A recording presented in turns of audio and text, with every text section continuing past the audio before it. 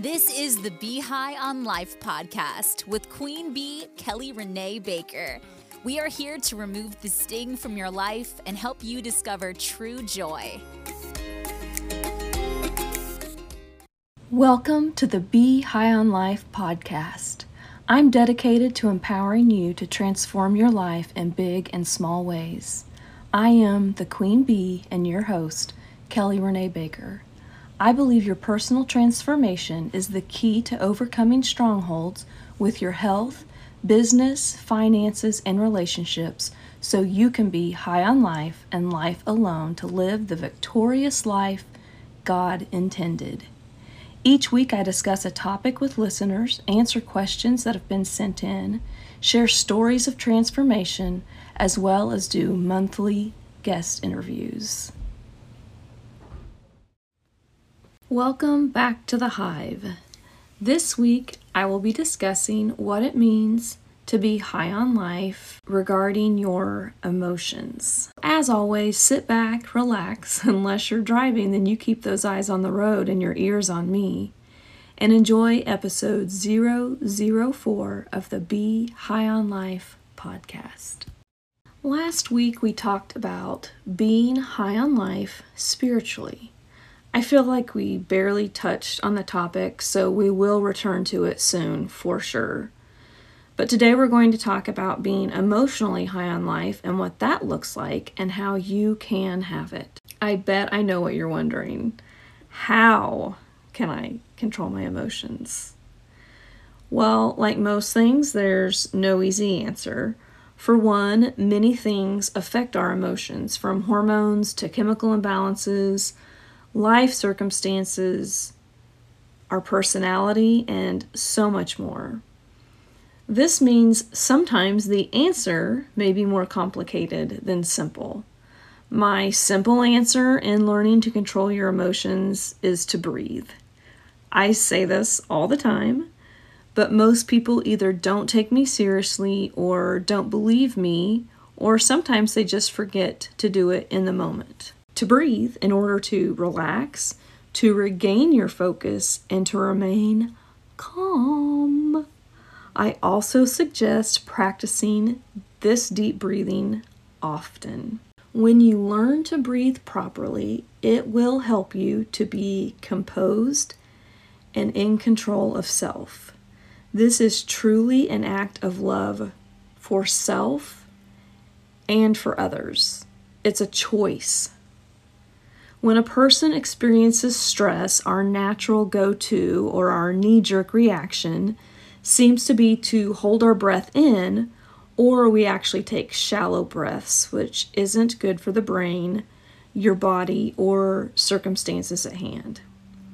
If you want to be high on life in the area of your emotions, it is important that you learn to listen to yourself with compassion.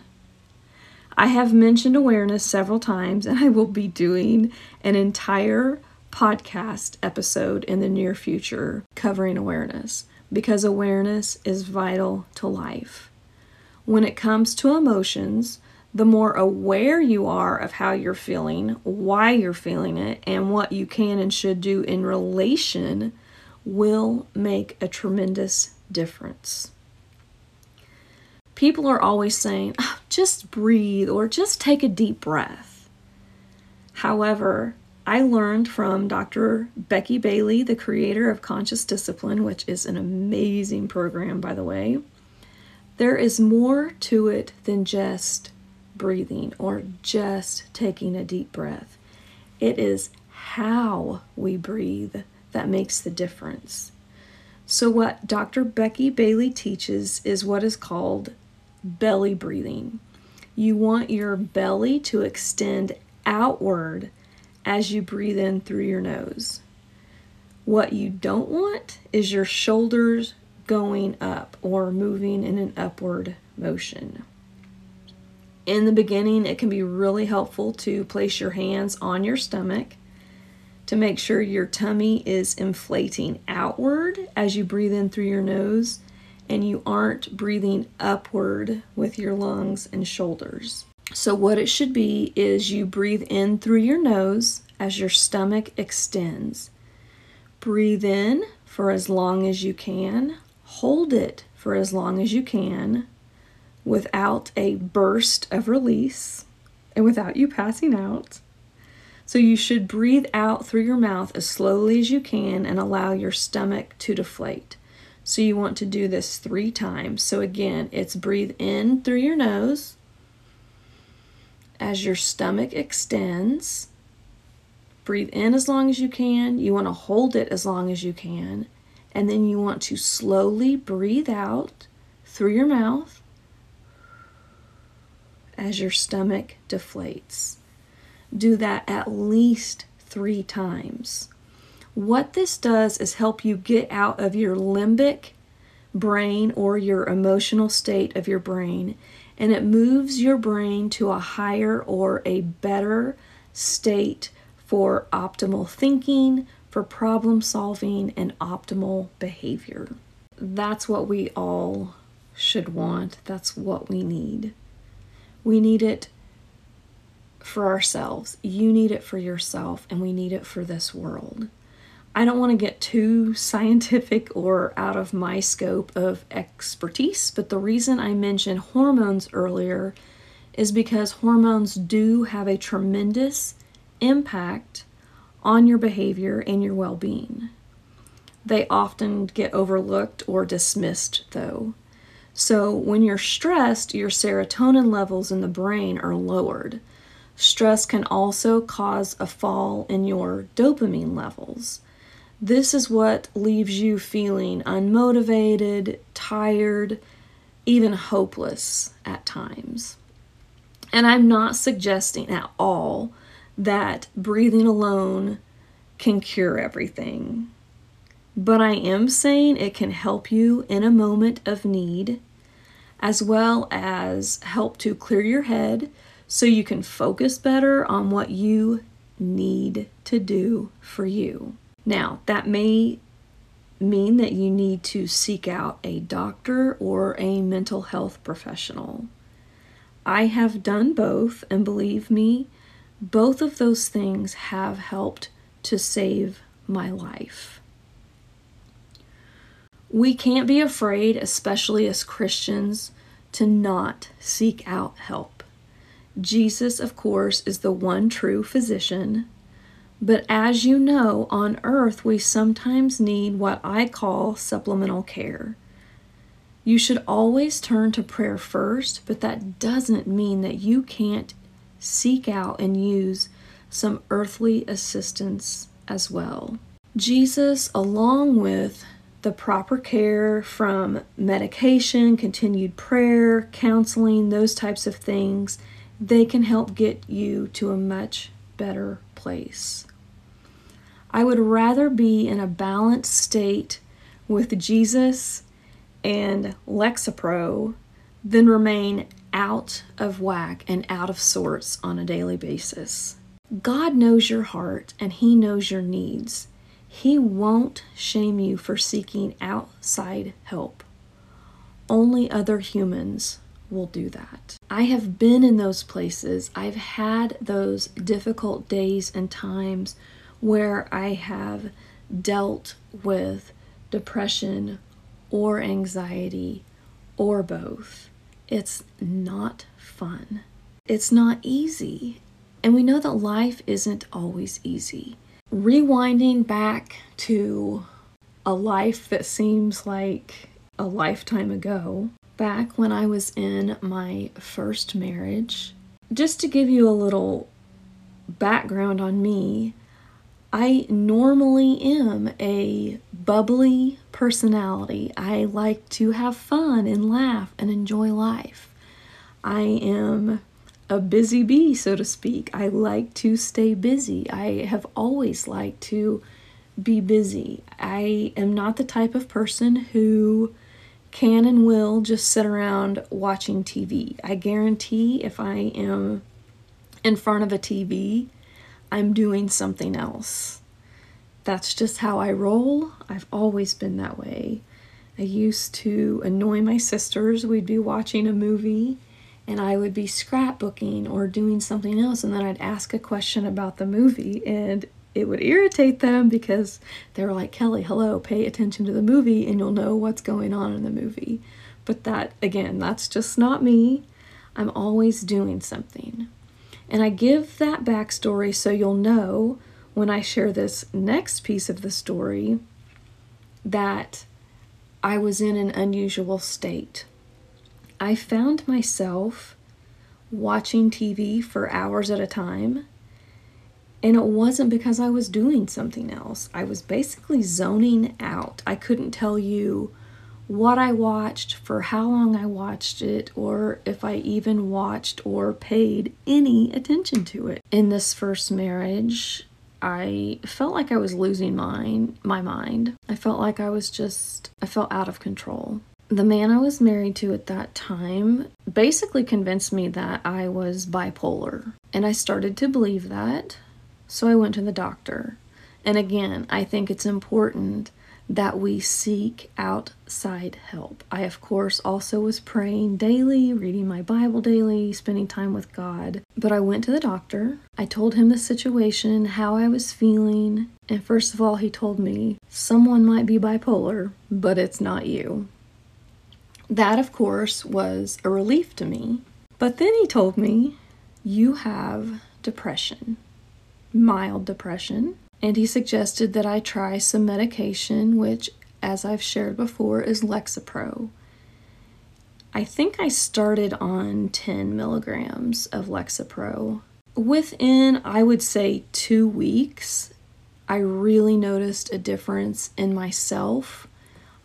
I was getting back to doing things, not sitting in front of a TV and zoning out, but, doing things, being my busy bee self. And also, I felt this fog lift from my eyes, from my prayers being answered. Again, I believe wholeheartedly in the combination. I do believe the older I've gotten, the wiser I've gotten. I know I still have a long way to go, but knowledge and time with God has definitely helped. But at that time, I definitely needed answers outside of myself and my prayer time. And that's when the medication came in and this fog started to lift. I saw the man I was married to with different eyes. I started to recognize who I had become and was becoming, and I didn't really like it. And I knew that God wanted more for me. With that, I started seeking God more because I was in a better frame of mind, because my brain was no longer I wasn't in my limbic state all the time any longer. I wasn't seeking safety or survival all of the time. So that is when you're thinking from your brainstem.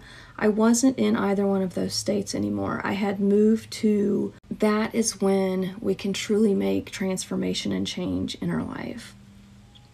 When I was thinking from my brainstem and from my limbic system, I was seeking out things to fill the void and to numb the pain that were not healthy for me. Believe me when I tell you, there are things out there that you can turn to.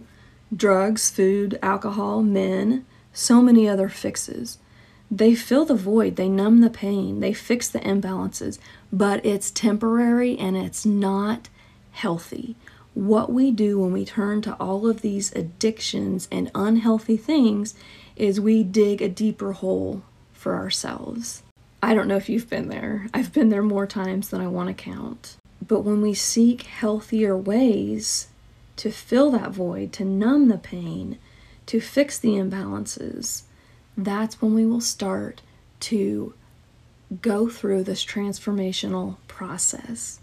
And as I have shared on a past podcast episode, the process is a process. It takes time. It is a journey, but it is worth it. Ultimately, I believe we need God first and foremost, but I also believe that God has provided things to supplement our care especially until we learn to fully trust and rely on God, because that in and of itself is a process as well. Most of all, remember that God doesn't shame. He loves you and He guides you. I believe you are here today listening to this podcast for a reason. Please know that you are not alone. I felt so alone for so many years. My life was defined by not good enough, and I thought I was the only one that felt that way. I thought I was the only one that didn't measure up to the rest of the world. If you are using something unhealthy to fill a void or to heal a hurt in your life, please hear me when I say there is a much better, much healthier, multiple better and healthier ways for you to deal with what is hurting in your life. Pain is an inevitable part of life, but misery is a choice. I made that choice to get out of the misery. And now I'm here telling you that God and I are both here for you to help you walk out of your misery. You no longer have to experience the sting of life on a daily basis. You can be high on life. You can start today to take control of your emotions so your emotions don't control you. Like I said at the beginning, your emotions are not bad. It's allowing the emotions to take you over, basically. That's when things can get difficult. Use your emotions for good. Become emotionally high on life. Embrace your emotions. Be in control of your emotions. And you will begin to see a beautiful transformational process in your life. As always, I want to thank you for being here today. This is Kelly Renee Baker, wishing you a blessed day and reminding you to be high on life. That's it for this week. I look forward to next time. Until then, remember you can remove the sting from life and discover true joy. Connect with Kelly on her website at kellyreneebaker.com, where you can subscribe to emails, join the Hive, as well as find show notes, links, and other resources shared in each podcast episode. If you haven't yet, Kelly would be honored if you would leave a review and feedback. 5 stars are always appreciated, as is kind, constructive criticism, and compliments.